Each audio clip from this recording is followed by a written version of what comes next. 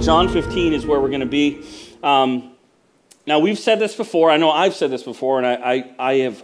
It's not original to me. I heard this from another Bible teacher, but I thought it was really true, and it's something I hadn't thought of before. But, you know, Jesus was a brilliant teacher. He was a brilliant teacher, right? We tend to, and I know I have, forget this part of Jesus' earthly ministry. He was a rabbi. He was a great teacher.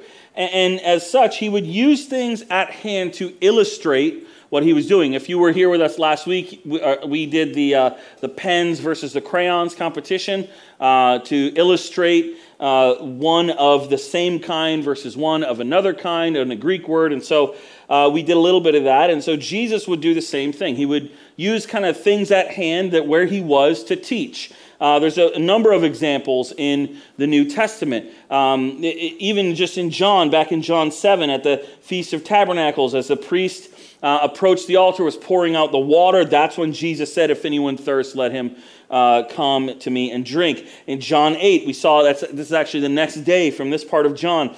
Jesus stands in front of these huge extinguished torches in the temple that symbolize kind of the pillar of fire in the wilderness. And what does Jesus say? I'm the light of the world.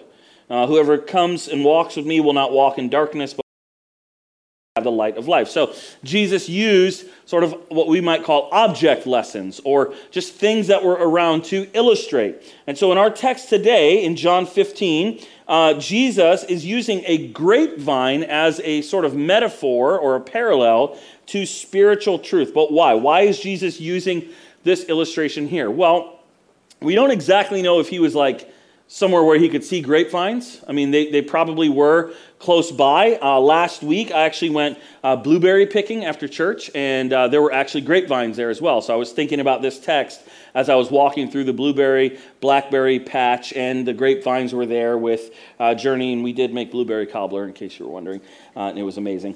But we don't know for sure, but it stands to reason probably, if the pattern is true, Jesus maybe is seeing some grapevines. But what we do know is that Israel thought in terms of this grapevine as a great sort of symbol for them. Here's an example from the prophet Isaiah, from Isaiah 5. For the vineyard of the Lord of hosts is the house of Israel, and the men of Judah are his pleasant planting. So this metaphor of a vineyard for the people of God, for Israel, was a really poignant symbol. The grapevine for the Israelites, and therefore, remember, the disciples here in John 15 was a symbol of national life. Some of the stuff that I read was like, this was a lot of nationalism was tied up in this symbol. There are coins minted during the Maccabean period that have this vine symbol on it. They'd be pretty equivalent to how we might feel when we see stars and stripes, right, of red, white, and blue. That they have this national meaning to us. And so there's even a huge gold grapevine that decorates the gates of the temple. You might remember from last week, if you were here, my suggestion dictionaries, expository dictionaries, their usefulness. Well, this is a quote from one called the Calmet's Bible Dictionary. It's kind of a famous old Bible dictionary. But this is a quote about this idea of this symbolism of the vine. It says this: in the temple at Jerusalem, above and round the gate, got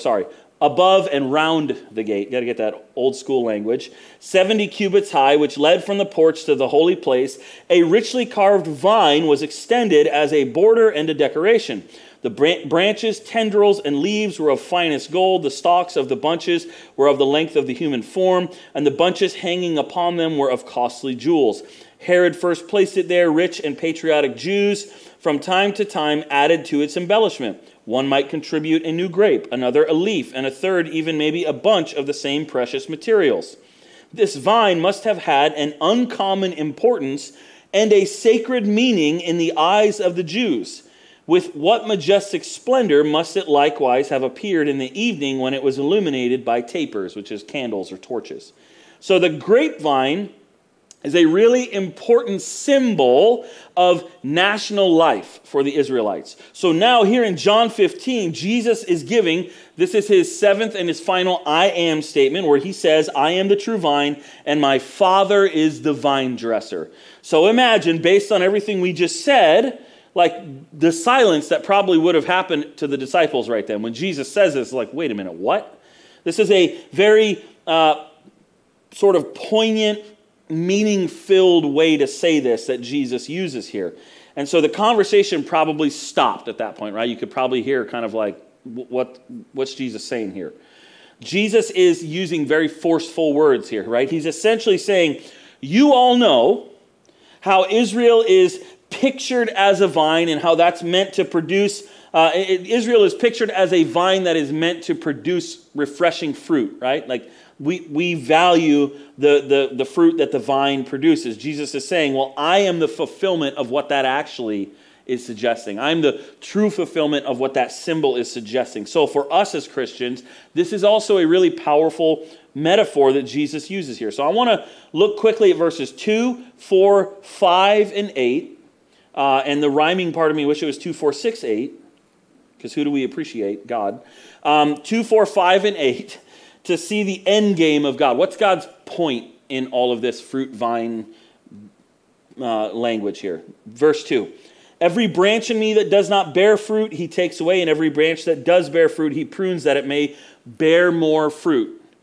4, abide in me and I in you. As the branch cannot bear fruit by itself unless it abides in the vine, neither can you unless you abide in me. This is true. When I was in that blackberry, blueberry, grape patch, there was a lot of fruit and vines laying on the ground, brown and dead, because they're no longer attached to the vine.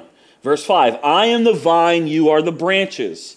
Whoever abides in me and I in him, he it is that bears much fruit, for apart from me, you can do nothing. In verse 8, by this my Father is glorified, that you bear much fruit, and so prove to be my disciples. So the end goal here, what Jesus is saying is the end goal of this whole vine grape metaphor, is to bear fruit, right?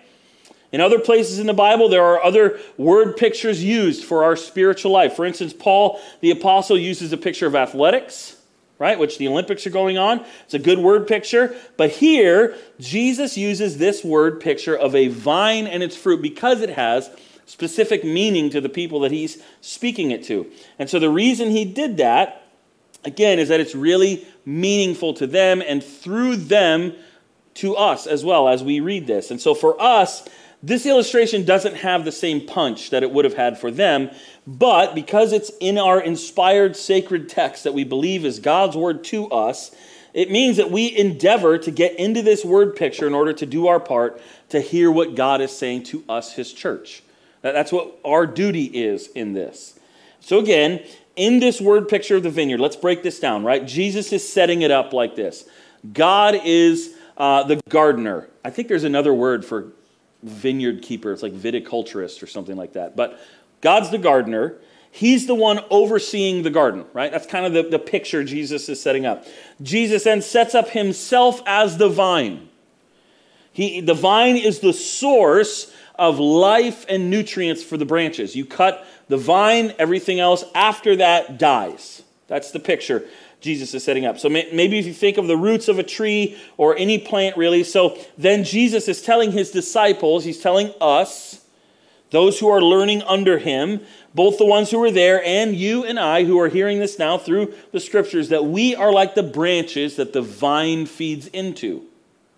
But what's beautiful is that where does the fruit grow? It grows on the branches, which is a beautiful little piece of this metaphor, that the end game of this, the fruit, is actually Jesus' life lived through us. And so if you know anything about gardening, the branches of the plant are not the end game. That's not what the gardener's after, right? Even if you're just growing a flower garden, and we're not talking vegetables or fruits, like You don't grow a flower bush just to have a green bush. You grow it to have blooms, right? I mean, you go into any plant store and you can find all kinds of chemicals that will boost the blooms and give you more blooms for you. Because the point is the fruit or those blooms. The end goal of the gardener in this word picture is the fruit. It's the grapes that grow on the vine. And in your life, what God is after, what Jesus wants to see happen is that you would bear fruit. That's what he wants for you. But notice what he really wants. He doesn't just want a little bit of fruit. Jesus and God and the Holy Spirit, the Godhead, what they want is to bear much fruit. They want to bear much fruit. And so I can't remember if I've used this illustration here before or not, but I grew up in Florida where there's orange groves everywhere. And so they smell beautiful at certain times of the year. The orange blossoms happen, and it's amazing.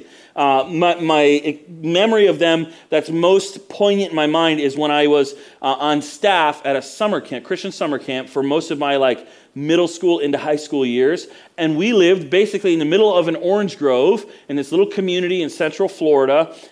Maybe you've heard of Mount Dora, but that's basically where it was. And so we lived in this Christian camp in the middle of this orange grove. There was about 10 to 12 middle school, high school age boys living in a single wide mobile home in the middle of this orange grove.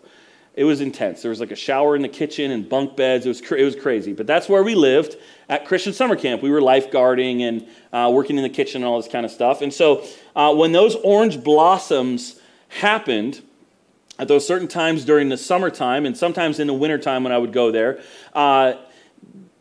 it would release that amazing scent that you get from orange blossoms, right? And it's beautiful. You'll be driving along the highway and you'll just hit an orange grove and you'll smell the blossoms, and it's incredible. But there are some groves where a disease has developed where the entire grove stops producing fruit. And so now you've got all these trees, but they're just trees. And that's not the point of an orange tree. The point of an orange tree, the point of a grapevine, is to bear a lot of fruit.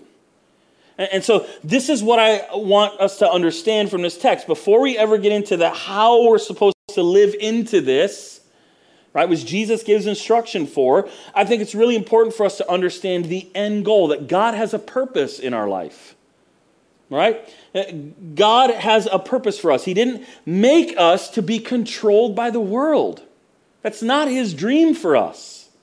He didn't make us to be controlled by all the things that we get controlled by, our phones and our attentions on our email and the drama in our family and workplace and whatever's going on. God didn't make you to be controlled by that. He made you, he designed you for what? For a purpose, to abide in Jesus so that you would bear much fruit.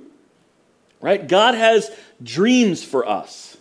He has dreams for us individually. He has dreams for us as a church, that we would bear much fruit. But what is that fruit? What are the dreams that God has for us? What does the life of a person who is a learner, a disciple of Jesus look like? According to Jesus, the evidence of that connection to him that you have is that you bear fruit. And not just a little, but that you bear much fruit. So what is the fruit then? What's the fruit in the life of a believer?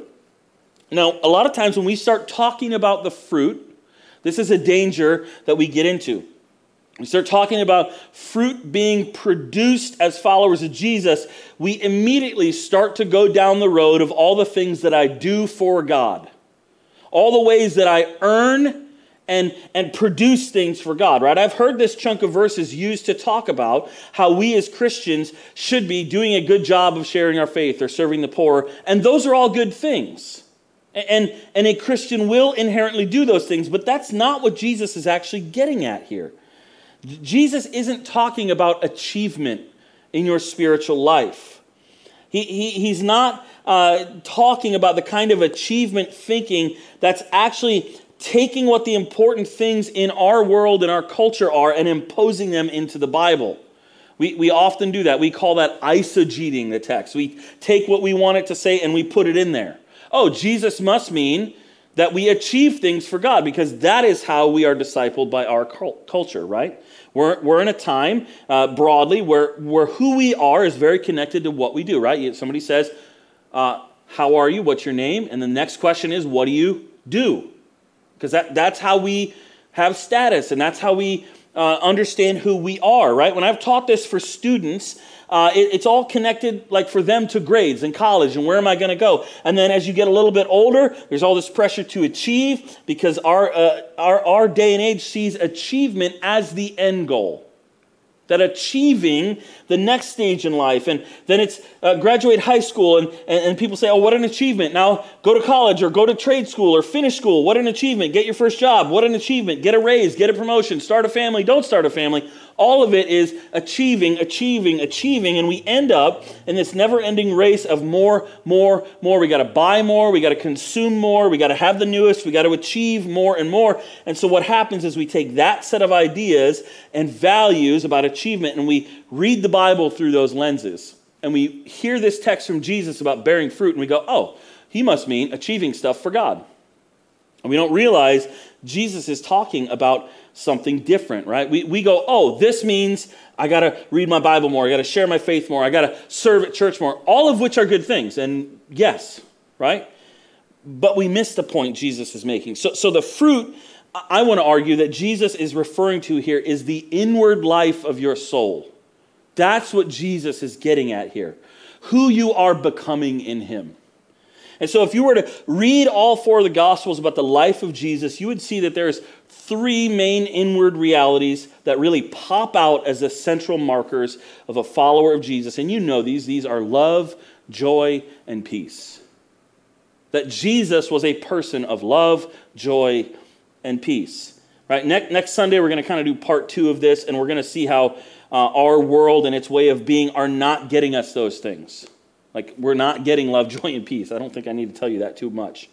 But this is what Jesus, I think, is referring to or has in his mind as the fruit that he wants to see in the lives of his followers. This is what his followers who heard him here, I think, would have understood and then taught others, right? In fact, a little bit later on in the Bible, another Jesus follower who came later on, named Paul, he wrote a letter to the Christians living in Galatia, and he took this idea, I think, of love, joy, and peace, and he expounded on it and fleshed it out, and he wrote what we know as the fruit of the Spirit. Listen to the list. Love, joy, peace, patience, kindness, goodness, faithfulness, gentleness, self-control. Now that is the fruit of the Spirit, not fruits. It's all one thing. And so you have to admit that a life filled with all of that sounds good. I want to live a life filled with love, joy, peace, patience, kindness, goodness, faithfulness, gentleness, and self-control. I don't know anyone who would say in good faith that I want to live a life filled with the opposite of these. I would love to just live a life filled with hate, anger, strife. Nobody says that. Nobody wants that. We all want this life of fruit, but the problem that we're having is I think we're trying to get it in every other way than what Jesus says here, because what Jesus says here sounds too simple and too good to be true to us. Just abide in me. Jesus is trying to show you the way to get to this kind of life. And as we recently saw in John 14, Jesus already told us that he himself is the way. He is the life. He's not he's not getting you to something else. He's it. We talked about this when we talked about heaven. Jesus doesn't get you to some place that's heaven and then you kind of forget about Jesus. The presence of Jesus is heaven.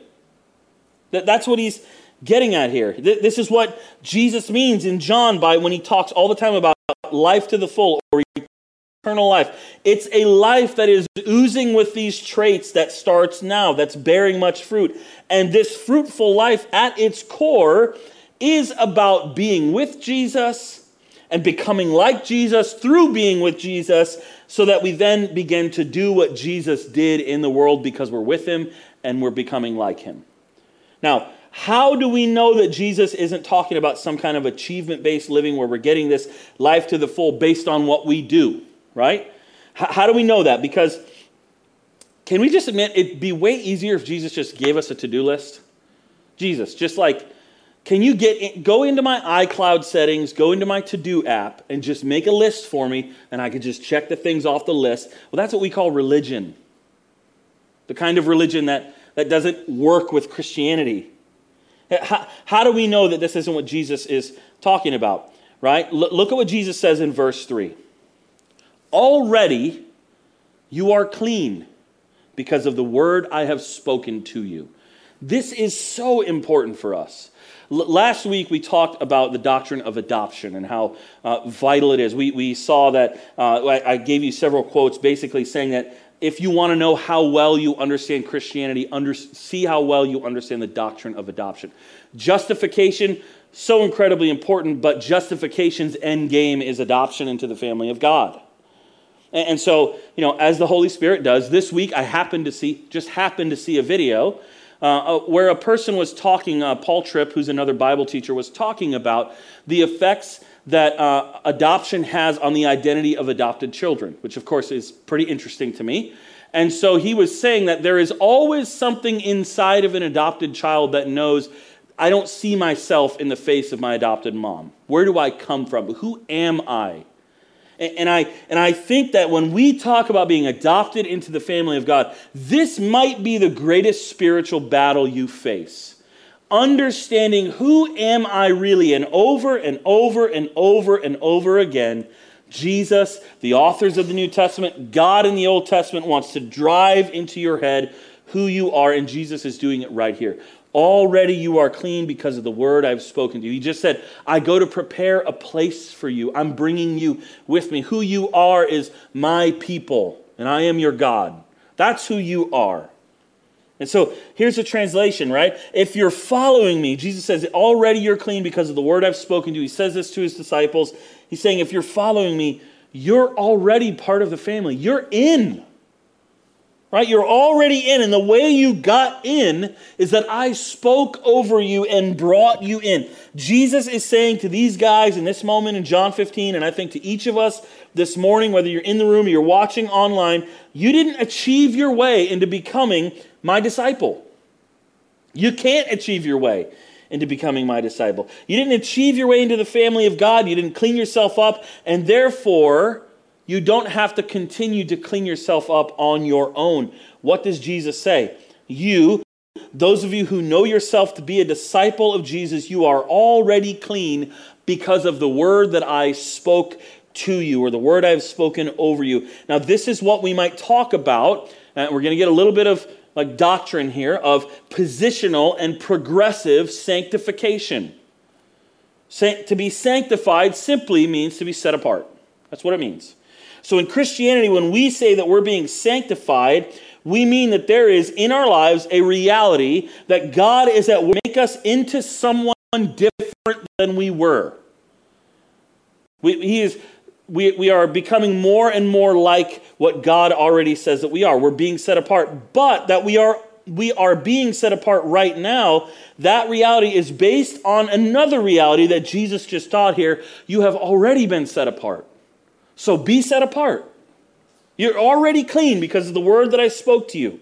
So Jesus, in the middle of this teaching all about progressing in sanctification by abiding in him. That's what he's doing. He's teaching, like, you're going to bear fruit, you're going to grow in me by being with me, abide. He pauses for just a second and he reminds and teaches us here that the reason that we can pursue this fruit that God wants for us is that we've already been made clean. Not by our own achievement, but by the word of Christ over us. And for us, that word is trusting in Jesus, that he speaks over us a word of justification and adoption so that we are made right, brought into the family of God, grafted into that vine, if you will, and we're set free then to abide in him in order to bear the fruit that God dreams for us. God is about who you are becoming. And so in my own story of walking with Jesus, there came a time, and if you've walked with Jesus for a long time, you had this moment too. I knew I was a disciple of Jesus, but I was like, what do I do now? What am I supposed to do? I didn't know what I was supposed to be achieving, right? And so this word from Jesus here is the word I just want to leave us with this morning. And it's the word I hope you keep in your heart and your mind as you live with Jesus in this world this week. If you know Jesus, you are already clean. You are clean. This is why you can sing to him. This is why you can greet one another as part of God's community. It's why you can take communion a little bit later. That you are already clean because of what Christ has done for you. But just being clean and just being in is not all that God wants for you. God wants so much more. He wants you to bear much fruit. He wants you to continue to walk in that.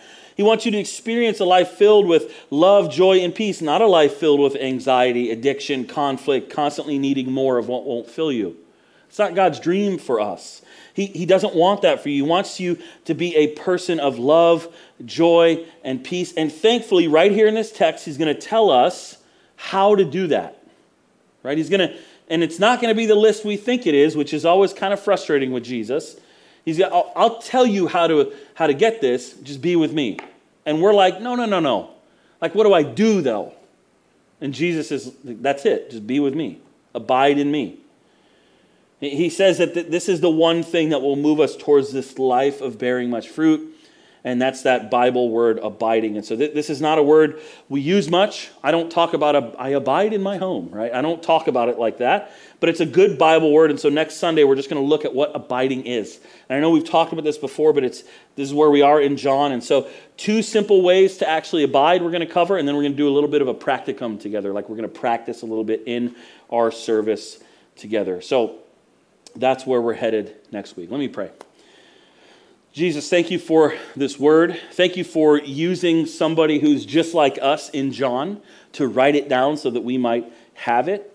And Holy Spirit, we thank you for what you're doing in us, in empowering us to abide in Jesus and to do that work of staying close so that we might bear the fruit that you want for each of our lives. And I just pray that we would hear your voice more clearly this week as we spend time abiding in you and listening to you, our good shepherd, and hearing what you have for us. And I just ask that as we continue this morning, as we finish up our time together, that you would bless what we've done here so that when we go out, we could begin to bear fruit for your glory. And we pray this in Jesus' name. Amen.